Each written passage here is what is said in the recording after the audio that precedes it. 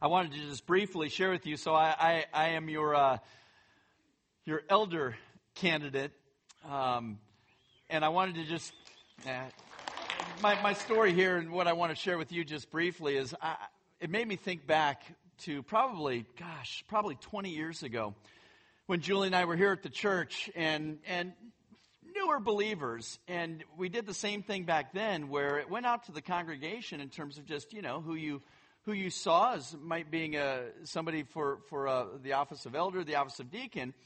And then the elders would go to those men, as we have done even this year, to talk to them and see what their interest is or what their desire is. And it's not that there weren't other men for us to talk to, but for one reason or another, it just wasn't the right time, or they didn't yet feel that they were ready to commit to eldership. But I remember having an elder come to me, some young ding-dong guy, and say, wanted you to know, though, that there are some, maybe it was just one, probably like my wife or my mom if she was here, that see you in that role sometime in the future. And I was floored. I was blown away, and I was like, what? Wow. So obviously I knew that was not the time, and they knew that too. They weren't offering me to come on the board, but just to encourage me in that direction. And so to be able to stand before you now, and it just feels like in some sense some things have come full circle, and just for us even this last year to be able to be blessed to come back to Calvary Bible Church, kind of like Todd in a way, gone for a while, but so pleased to be able to return. And I think my desire towards being one of your elders is that I don't just have an interest in just pursuing the things that I was brought down here for, be it the adult ministry work or now the preaching and teaching of God's Word work, but I desire the whole work. I desire everything pertaining to Calvary Bible Church. I don't just want to focus in these one or two areas, but we love and care deeply for this local body. And that is my desire, if I were to be one of your elders, would be to be able to have that kind of input and leadership for the whole of Calvary Bible Church, and to continue to help usher in the kingdom of heaven, to promote the kingdom of heaven greatly, to exalt Christ, that our church would be absolutely a shining light for the gospel, and especially, too, in our community. So these are my desires, and I would be very honored and very blessed if I were to be able to lead you all in that way as well. So with that, let me pray. Father in heaven, we thank you, Lord, for this morning. We thank you for this Christmas season, for the songs that we have sung to you, the words that we have already heard spoken from your word, remembering the Christmas story. Lord, it's now our desire to worship you in spirit and truth in your word, through the proclamation of your word. And as we've prayed many times before, God, that you would help us to rightly understand your word. You would help me to correctly teach your word.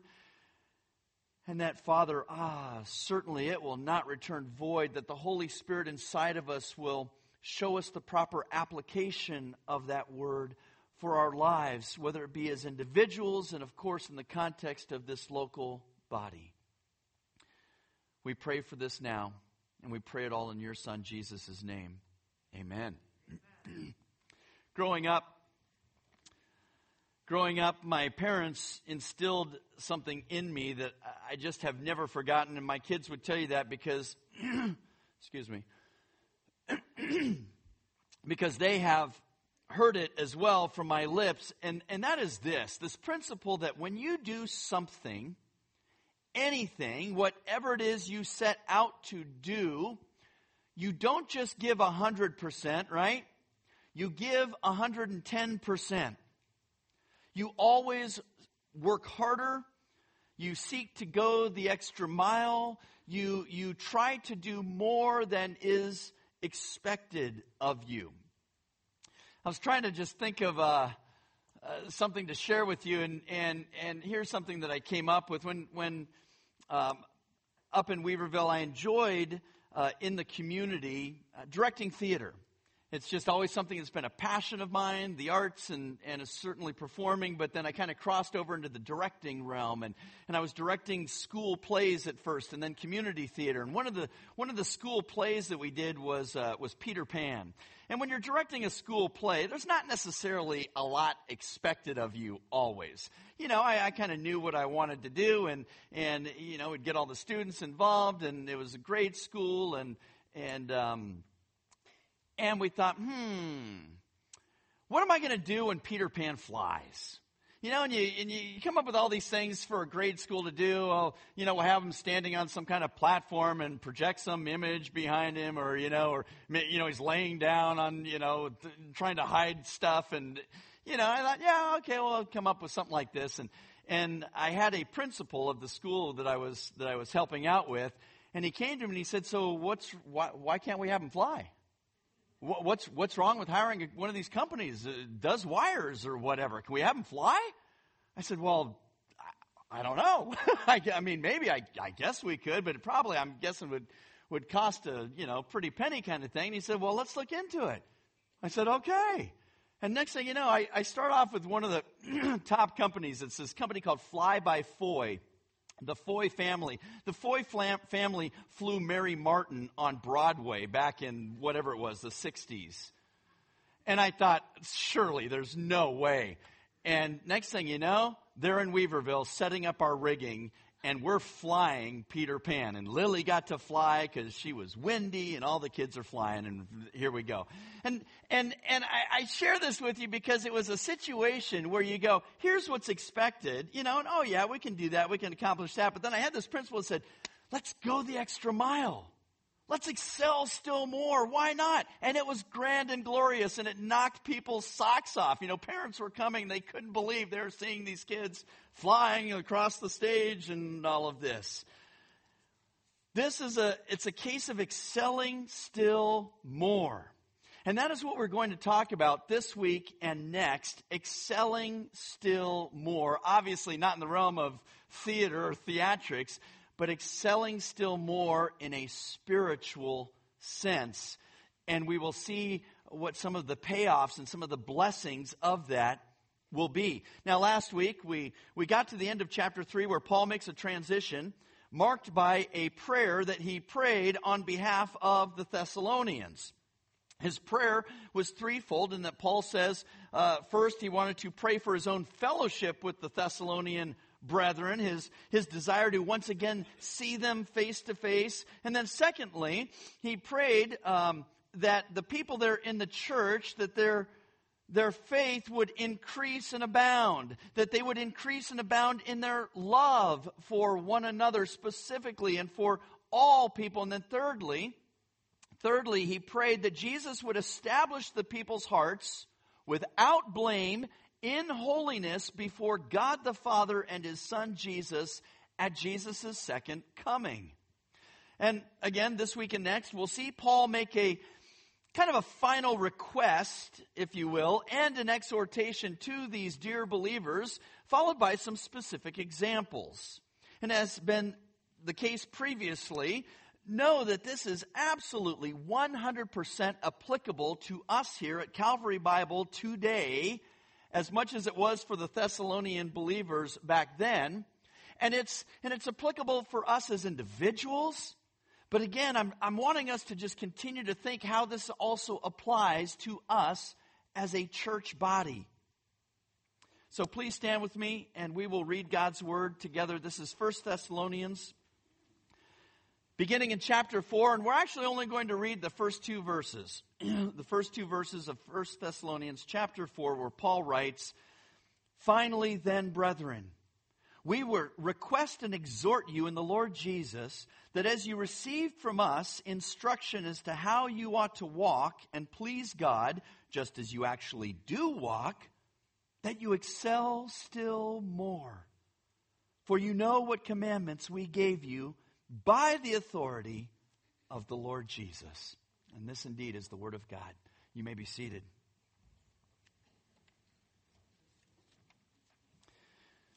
Well, this morning we're just going to stick with these first two verses and talk about what it means to excel still more, and then we're going to consider an example, a specific example that I believe just absolutely readily applies to us here at Calvary Bible Church, so that you and I can excel still more, and so that we as a church can excel still more in our Christian walks and how we please God. And the first thing we want to look at is this: Paul's request and his exhortation, which is, again, to excel still more. So let us just consider a few things about these first two verses here in chapter 4. Paul saying, finally then, brethren, is him transitioning from one section to another.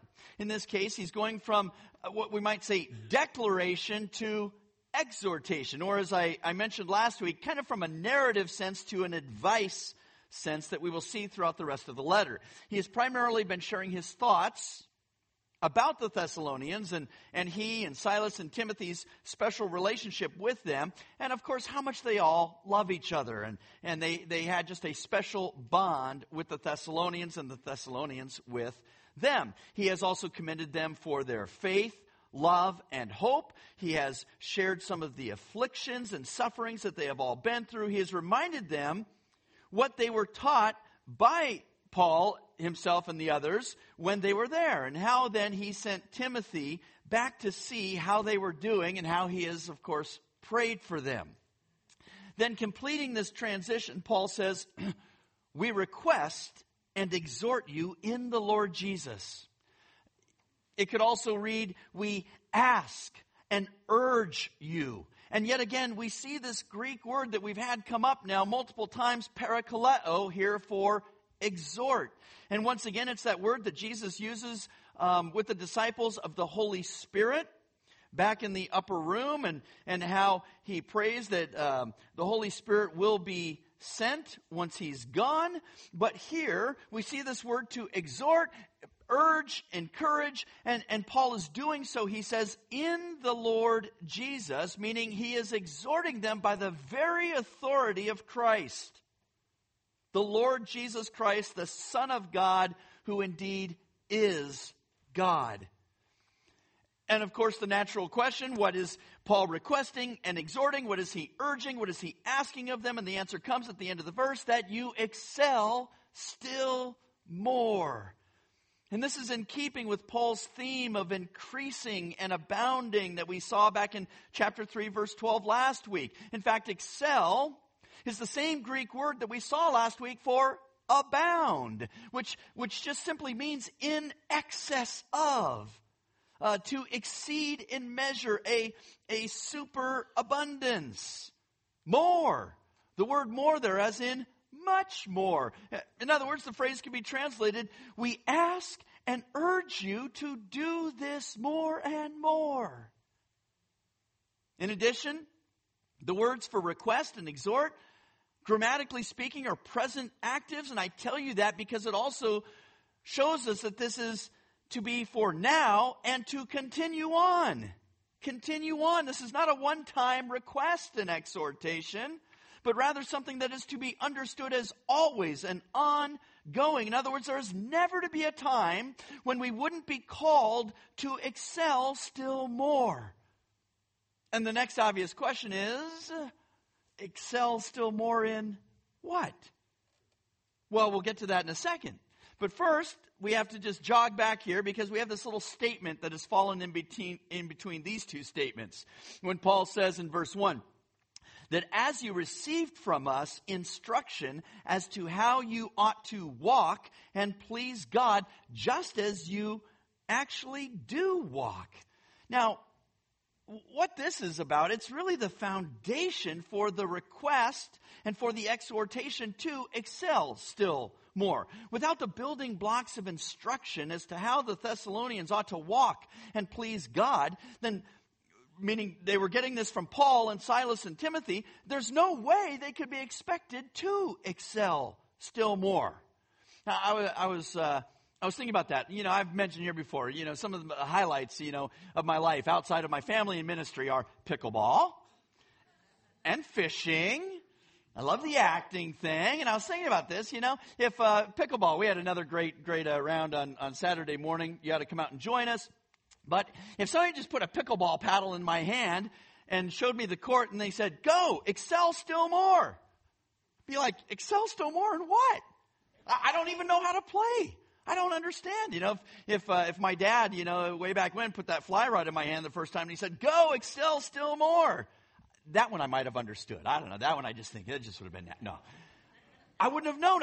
Instruct me, please. How do I have any context for excelling still more? And that would be the same here, except we have this instruction given to the Thessalonians. And the instruction moves beyond them simply understanding the gospel, the good news of Jesus Christ. For now it's about their Christian walk. It's about their Christian life and how they are to please God. And how are they to please God? Well, certainly the instruction that Paul gave them would center around obedience, but it would also include teaching them and showing them how to have a love for God and to be able to worship God and to have a love for others and probably teaching them about spiritual disciplines, things like learning the Word of God, which certainly they would have understood in that Old Testament context, and then the things that Paul was sharing from his own direct revelation from God. And they would learn about prayer and serving and giving and evangelizing.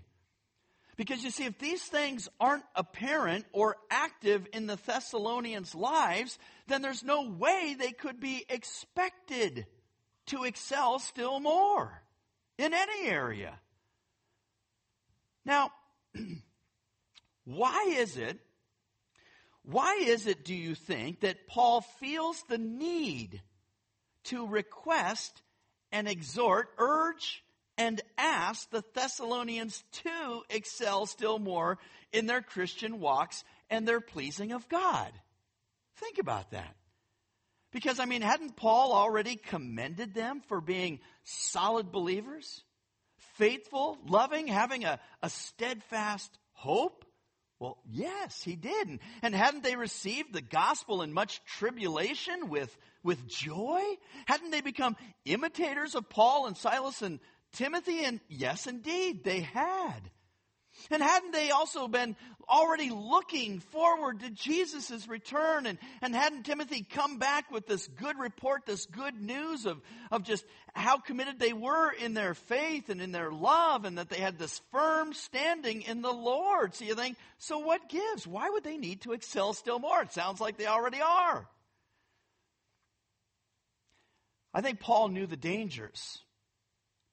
Paul knew well the dangers that could confront them, especially where, say, persecution is involved, affliction, the suffering that they would be going through. Like the seed planted on the rocky soil with no firm root, going through trials and affliction and suffering can easily cause the young plant to wither and fall away. Okay, but it doesn't seem like that's the case with the Thessalonians. They seem to be doing pretty well in this area, according to that good report that came back from Timothy. So let's think. Might there be another reason? How about this? How about what we might call spiritual apathy? Spiritual apathy. How about believers getting to a place in their walk where they just frankly feel like, I'm doing pretty good. I'm doing pretty good, and I don't know if there's really anything else to do. I think I'm doing enough. Things are well. What more can we do, or should we do? Oh, friends, can I just say this is a very dangerous place for any of us to be in, either as individuals or as a church body. To find oneself or to find a church in this area of spiritual apathy, not good. We could give a simpler word and just say laziness. Laziness, spiritual laziness. In Revelation chapter 2 and verse 4, The church at Ephesus was accused of what? Losing their first love, Jesus. I would suggest to you, and pretty fairly certain, that apathy had something to do with it. In Revelation chapter 3 and verse 1, Jesus tells the church at Sardis that they are dead and need to wake up and strengthen the things that remain. Or Jesus tells them he'll come like a thief. He'll come like a thief. Or how about to the church at Laodicea? He says, I know your deeds, that you are neither cold nor hot. I wish that you were cold or hot. So because you are lukewarm and neither hot nor cold, I will spit you out of my mouth. That's what he says to the church. You're just kind of this lukewarm? Sure sounds like apathy to me. Spiritual laziness. Friends, we are to have a lifelong commitment towards our walks and towards pleasing God, which is to say, our sanctification, right? Becoming more and more like Christ. And this should match God's commitment to continually sanctify us from the time that we have believed until the time we die, or he brings us home. He returns, whichever comes first, followed by our completed sanctification, which we understand in the Scripture as being glorification. But until that time, friends, by God's grace, we need to keep pressing on. We need to keep moving forward. We need to keep moving up. And we must excel still more. Now, nowhere is this, I think, better laid out than what Paul says in Philippians chapter 3. Go ahead and turn to Philippians chapter 3. Keep your Thessalonian bookmark there, and we'll just take a quick backwards jaunt to Philippians chapter 3, beginning in verse 12.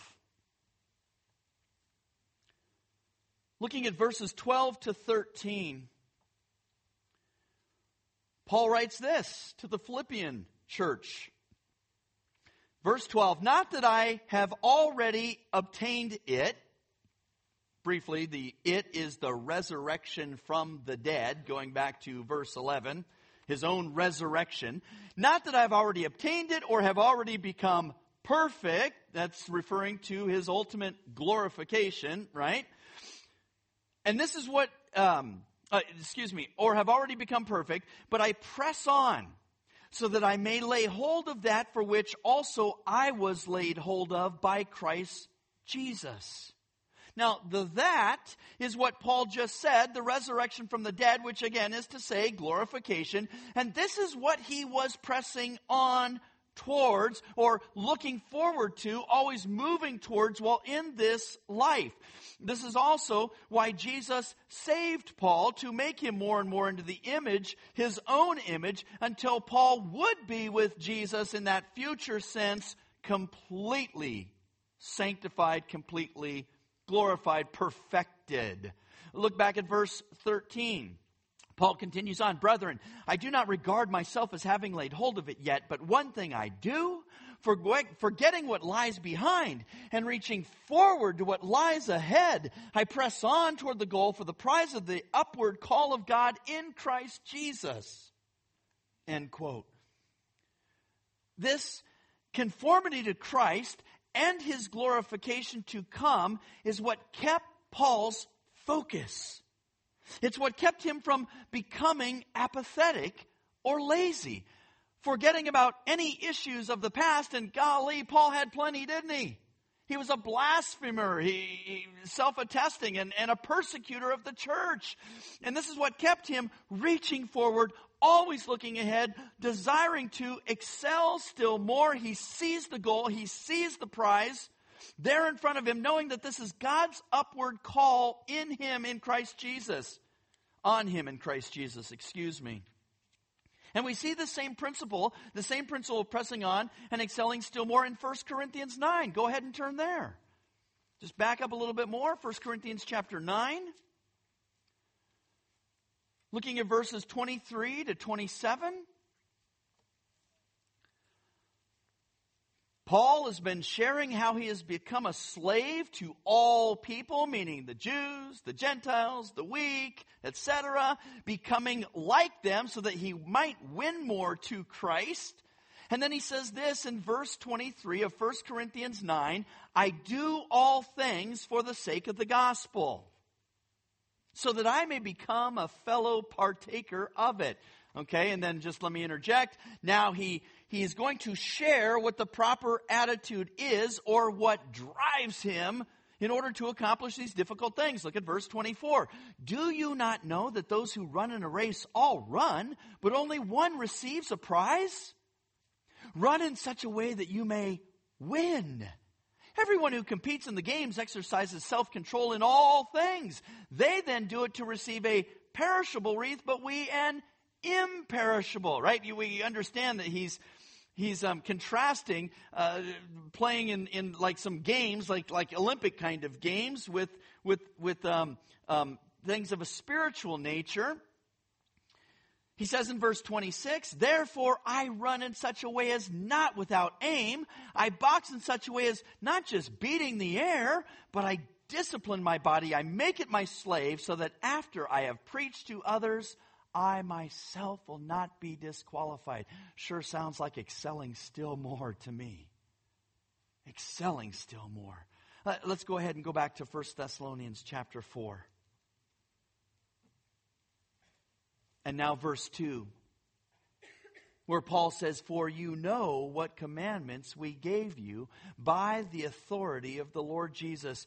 And Paul again is invoking the very authority of Christ, the Lord Jesus Christ, and the fact that whatever commands that he or Silas or Timothy had given to the Thessalonians, these were by the authority, not of Paul, Silas, and Timothy, but of Christ himself.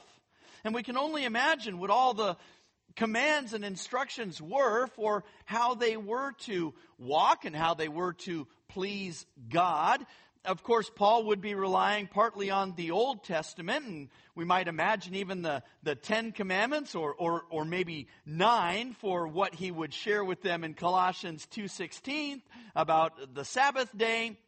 And no one being anyone's judge in regard to the Sabbath day. But he would also share all that he knew from that direct revelation that God had given to him by the Lord Jesus, as according to Galatians chapter 1.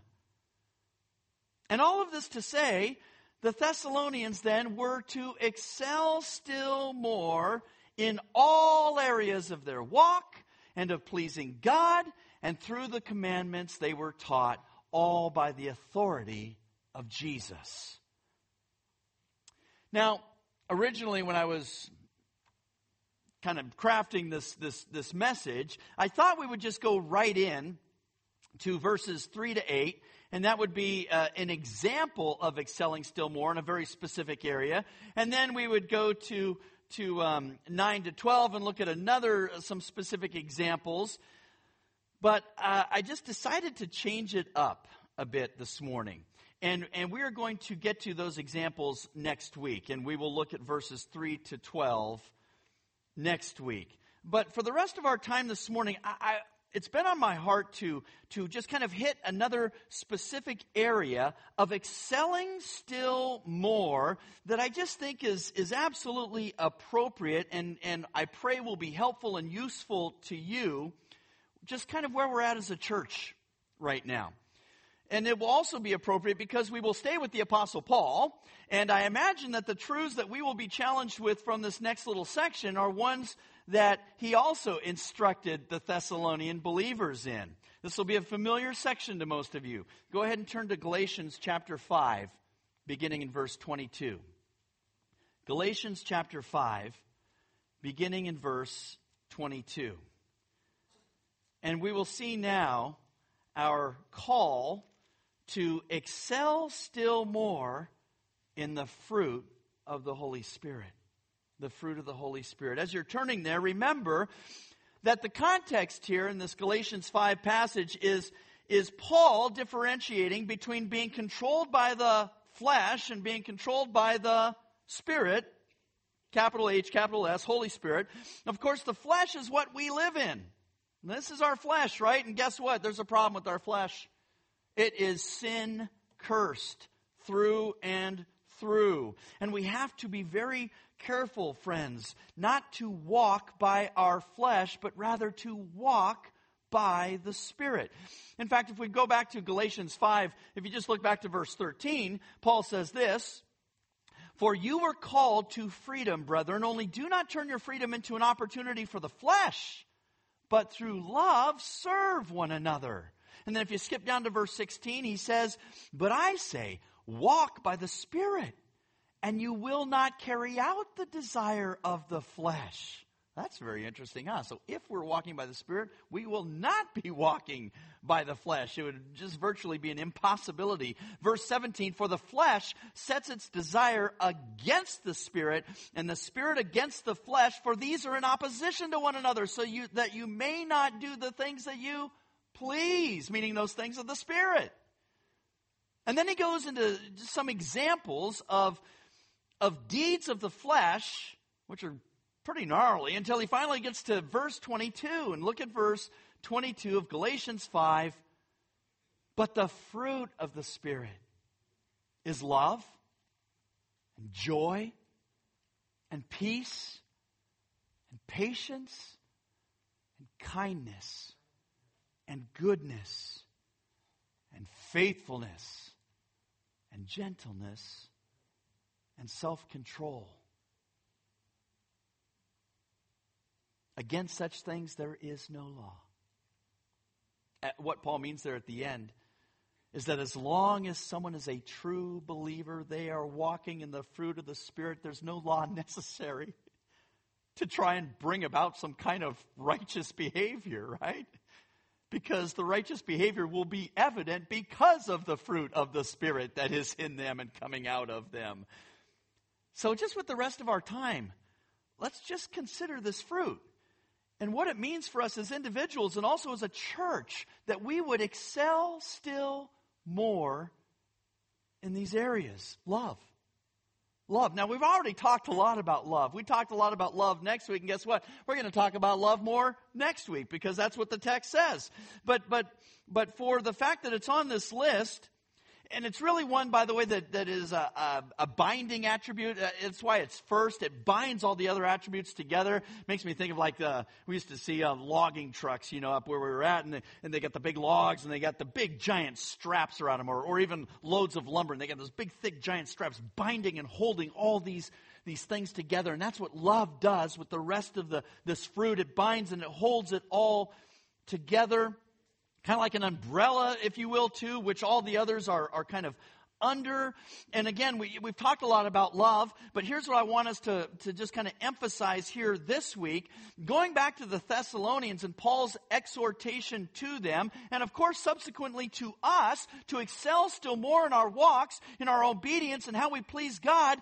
This is only going to happen, friends, as far as you love God. It would be impossible otherwise that you would love God and that you would continually cultivate that love for God. So how do we do this? How do we do this? I think first we have to full well understand 1 John 4:19.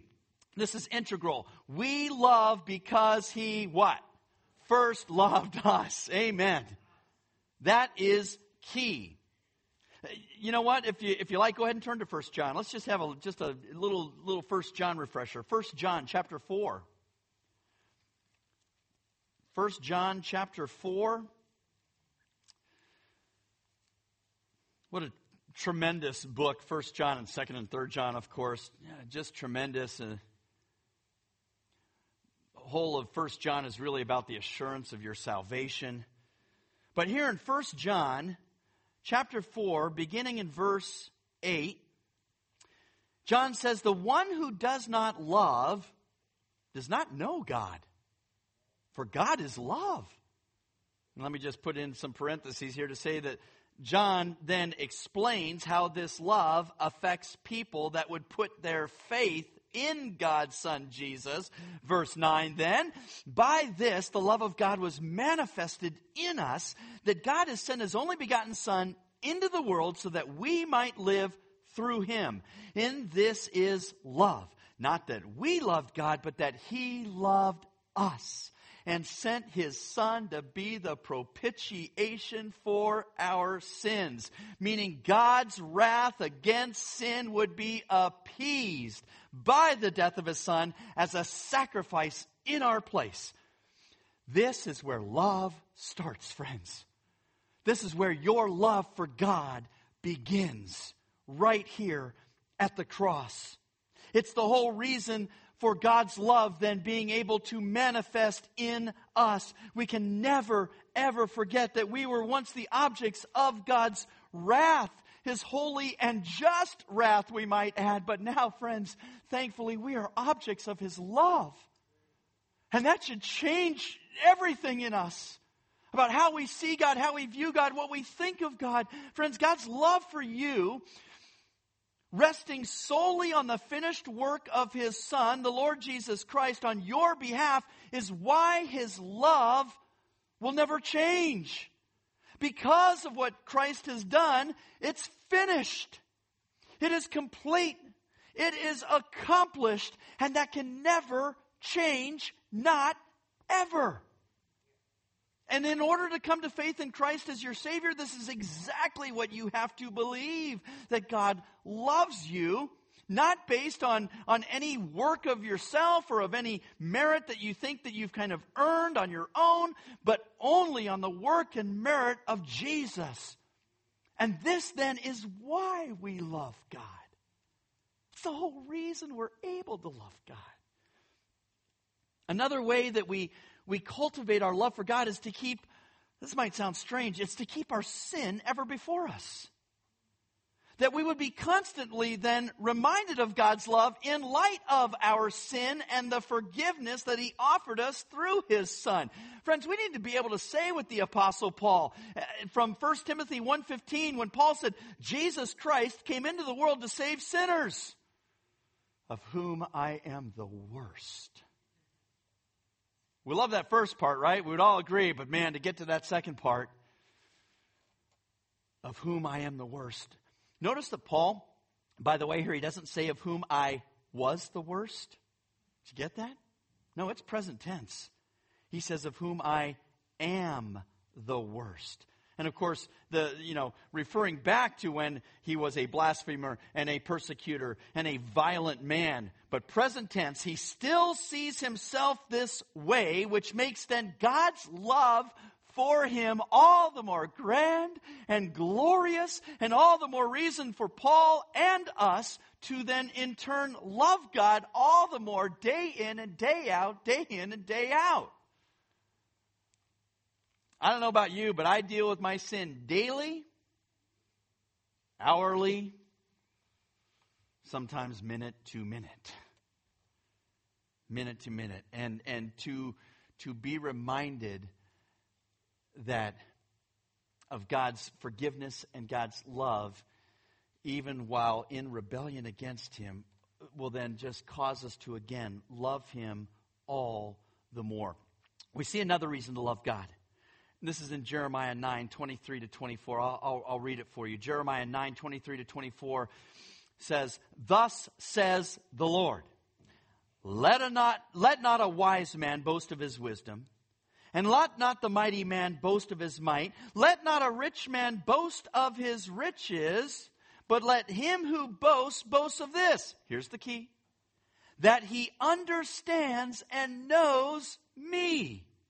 That I am the Lord who exercises loving kindness, justice, and righteousness on earth. For I delight in these things, declares the Lord. So in other words, friends, if we are always seeking to know and to understand the Lord, to know God, this will only help to increase our love for him. Let us learn also from David about loving and even craving God. I love this about David. Just again, that heart's desire, that yearning for God. He says in Psalm 63 verse 1, O God, you are my God. I shall seek you earnestly. My soul thirsts for you. My flesh yearns for you in a dry and weary land where there is no water. Or how about Psalm 42:1 when the psalmist says, as the deer pants for the water brooks, so my soul pants for you, oh God. Somebody should write a song about that, huh? Loved ones, if you are not loving or craving or thirsting or hungering for God, there is no way that you will ever be able to excel still more in any spiritual endeavor. This needs to be first and foremost. Secondly, joy. Joy. The Greek word here for joy in this text of Galatians 5 is chara, which means gladness, great happiness, bliss. Some synonyms would be exaltation, exuberance, good cheer, and gladness of heart. And the difference between the joy of the world and the joy of, say, Christians is that our joy as Christians, it's divinely motivated. And it is also divinely empowered. It is joy that comes from God through the Holy Spirit in you. It is a joy that is absolutely dependent on God. It is a joy because of God. And you might want to consider here some ways then to cultivate that joy. For instance, here's just a few quickies. Believing and trusting in God and not in the world will help to cultivate that joy. We see that Romans 15:13. Confessing and repenting of sin, because there's no way you can have the joy of the Lord if you are in sin. Psalm 32 verses 3 to 11. Give thanks to God. Give thanks in all circumstances. And that will help with your joy. 1 Thessalonians 5:18. And friends, may I just say that we need to constantly have that eternal perspective. We need to always be looking forward, looking ahead towards heaven, towards being with Christ forever and ever. And that will increase our joy here in this life. Romans 5:2. Peace. Popular word at Christmas time. Peace and joy too, and love. We'll talk about these also again tonight. Let me just offer you three aspects of peace. Here's how we should be concerned with peace. Number one, you need to be concerned with peace with God, between you and God. Right? We see this in Colossians 1:21 to 22, and Paul says, and although you were formerly alienated and hostile in mind, engaged in evil deeds, and you're sitting there thinking, oh man, those are some bad people. That's us! That was us. He's talking about us. Yet he has now reconciled you in his fleshly body through death in order to present you, me, right? Present you before him holy and blameless and beyond reproach. That's what we learned about from last week in part of Paul's prayer to the Thessalonians, right? Secondly, there's also peace within ourselves. We could even call this personal peace, if you will. In other words, now that you have peace with God, does that mean that you always have the peace of God? In other words, does it mean that peace then reigns in your life day in and day out? Or are there things that you allow to disturb that peace? Disturb your peace. Colossians 3 and verse 15 says, let the peace of Christ rule in your hearts. And then thirdly, there's peace with others. Peace with others. We understand that from Romans 14:9. So then we pursue the things which make for peace and the building up of one another. And Romans 12:18, if possible, so far as it depends on you, be at peace with all men. We learned about those two things in Thessalonians last week as well, right? That yes, we should be striving for peace with one another. And then, of course, even peace with those outside the church. What aspect of peace might you need more of today? And if it's that peace with God, then I pray that today is that day of salvation for you. That you would repent of your sins and put your faith and your hope and your trust in the Lord Jesus Christ and what He did on the cross to bring about your salvation, to offer you forgiveness of sins and that guarantee of eternal life based on, again, His resurrection from the dead 3 days later. Do you need that peace with God? Do you need peace in your own heart? Do you need maybe peace with others? Patience. Oh, Now it's starting to get rough, isn't it? Yeah. Patience, literally long suffering. And we might understand patience in that realm of long suffering. We've got some great examples. How about Joseph? As somebody who long suffered, had to have patience, or Job. We could also consider patience in the realm of provocation, being provoked, or allowing that temptation of being provoked to eclipse our patience. 1 Corinthians 13:5 tells us that love does not provoke. And then also maybe patience in the sense of enduring or persevering, which is really more about patience in circumstance.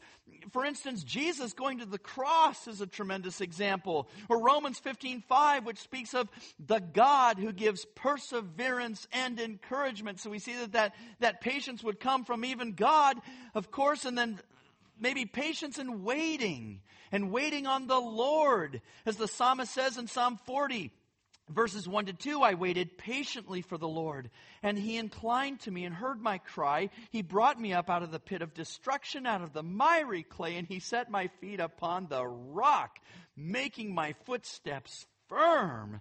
How about patience in the sense of forbearance, tolerance? We could go to Ephesians 4:2, where Paul says, therefore I, the prisoner of the Lord, implore you to walk in a worthy manner of the calling with which you have been called, with all humility and gentleness, with patience, showing tolerance for one another in love, being diligent to preserve the unity of the Spirit in the bond of peace. Which of these aspects of patience do you maybe struggle with most? How about kindness? Kindness. The Greek word for kindness is Christotes, and it is defined as being useful or profitable. And it's really descriptive of one's disposition to be kind, to have a kind disposition. Jerry Bridges, in his book, The Fruitful Life, says this, quote, kindness is a sincere desire for the happiness of others.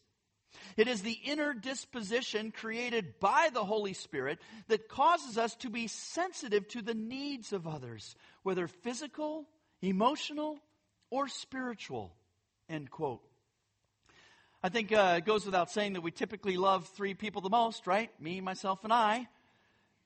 Kindness is getting out of ourselves so that we are kind to others, and dare I might say even kinder to others more than we are kind to ourselves. We don't have a problem being kind to ourselves, though, usually, do we? To be kind is to be others-centered. Kindness can also be it can be as simple as a smile. It can be just an encouraging word. It can be a thoughtful note. It can be a helpful hand. Often kindness is not something that requires a lot of extra time or resources. So let me ask you, what is your default setting? Is your default setting one of kindness? And if not, what can you do to change that? Next, we have goodness, a sister to kindness. Whereas kindness is often about that person's disposition, it could be said that goodness is the outworking of kindness. It is more on the proactive side. Again, I quote Jerry Bridges when he says, goodness is the activity calculated to advance the happiness that is in being kind to others. Goodness is kindness in action, words, and deeds, end quote. Goodness is more about deliberately doing, right? That will often require a little bit more of us, whether that be time or attention, maybe resources, even funds. These kinds of things to accomplish the good that we are wanting to do or trying to do. Acts 10:38 has Peter saying of Jesus, he went about doing good. Showing goodness in action. So I encourage you, think of the realms in which you live and ask yourself if you do good to people. Do you have that kind disposition? And then does that kindness then come outward in the sense of goodness, whether it be at home or maybe on your job or at work, school, maybe just out and about running errands? How about this? When you don't feel like it. You don't feel like being kind. You don't feel like doing good things. And it's going to take a little extra time. And I just don't have time right now. And I'm busy. Or how about this? Doing good and being kind when you think somebody doesn't deserve it. Ouch. Yeah. I'm feeling it too, gang. Faithfulness. Faithfulness. Now, biblically defined, it literally means to win over or persuade. Here, as the fruit of the Spirit, it also means good faith and sincerity. And the way then that we understand faithfulness is the way that God is faithful. In other words, your faithfulness should be a reflection of God's faithfulness. And especially to you, right? And I'm, again, just going to allow one more time Jerry Bridges to help with this biblical concept of faithfulness. And he says this, quote, "The faithful person is one who is dependable, trustworthy, and loyal, who can be depended upon in all of his relationships, and who is absolutely honest and ethical in all of his affairs." End quote. In what ways are you faithful or not to God? In what ways are you faithful or not to others? Gentleness. Gentleness. Biblically speaking, the Greek word for gentleness here is prautes, which means meekness. But let us not confuse this in the area of weak. It is anything but weak. Rather, it is an inwrought grace of the soul, a condition of mind and heart which demonstrates gentleness, not in weakness, but rather in power. It is a balance born in strength of character. Speaking of the power of gentleness, consider what Proverbs 25:15 says. A gentle tongue can do what? Break a bone. Isn't that interesting? Some other examples would be Proverbs 15:1. A gentle answer does what? Turns away wrath. But a harsh word, a non-gentle word, stirs it up. Stirs up the anger. Galatians 6 and verse 1. In dealing with a sinning brother or sister, Paul writes, "Brethren, if anyone is caught in any trespass, you who are spiritual, restore such a one in a spirit of heavy-handedness and sock it to him." Oh, sorry. No, wrong Bible. Wrong Bible. Restore such a one in a spirit of gentleness. Gentleness. James 3, verse 17. James writes, "But the wisdom from above is first pure, then peaceable, gentle, reasonable, full of mercy and good fruits, unwavering, without hypocrisy." Do you get that? Gentleness is heavenly wisdom. Heavenly wisdom. Philippians 4 and verse 5, Paul tells us, "Let your gentle spirit be known to all men. The Lord is near." So do you have the gentle spirit that the Lord has? What situations or people in your life maybe need a bit more of a gentler touch right now? Lastly, self-control. Self-control. In the New Testament, there's one primary Greek word that gets translated as self-control, enkrotei, which is about being temperate and moderate in your desires and appetites. Some Greek scholars would say that the word also speaks to the inner strength that enables one to have self-control. And there are other biblical words that are cousins, we might say, with self-control, such as to be sober or sensible, to have sound judgment, self-restraint. And if we were to consider all of these, then kind of as a whole, what we see is that they complement each other, because to be sensible or to have sound judgment then leads to that inner strength of being able to demonstrate self-control. And so again, I just would have us ask ourselves, look inside our own hearts, but what are some of the areas that we need to exhibit self-control in so as to honor the Lord? Well, how about honoring the Lord by controlling your body? Self-control over your body. Sometimes this amounts to what we put in our bodies or how we use our bodies. And even in the area of purity or lack thereof, which we're going to get to next week, how about honoring God by controlling your thoughts?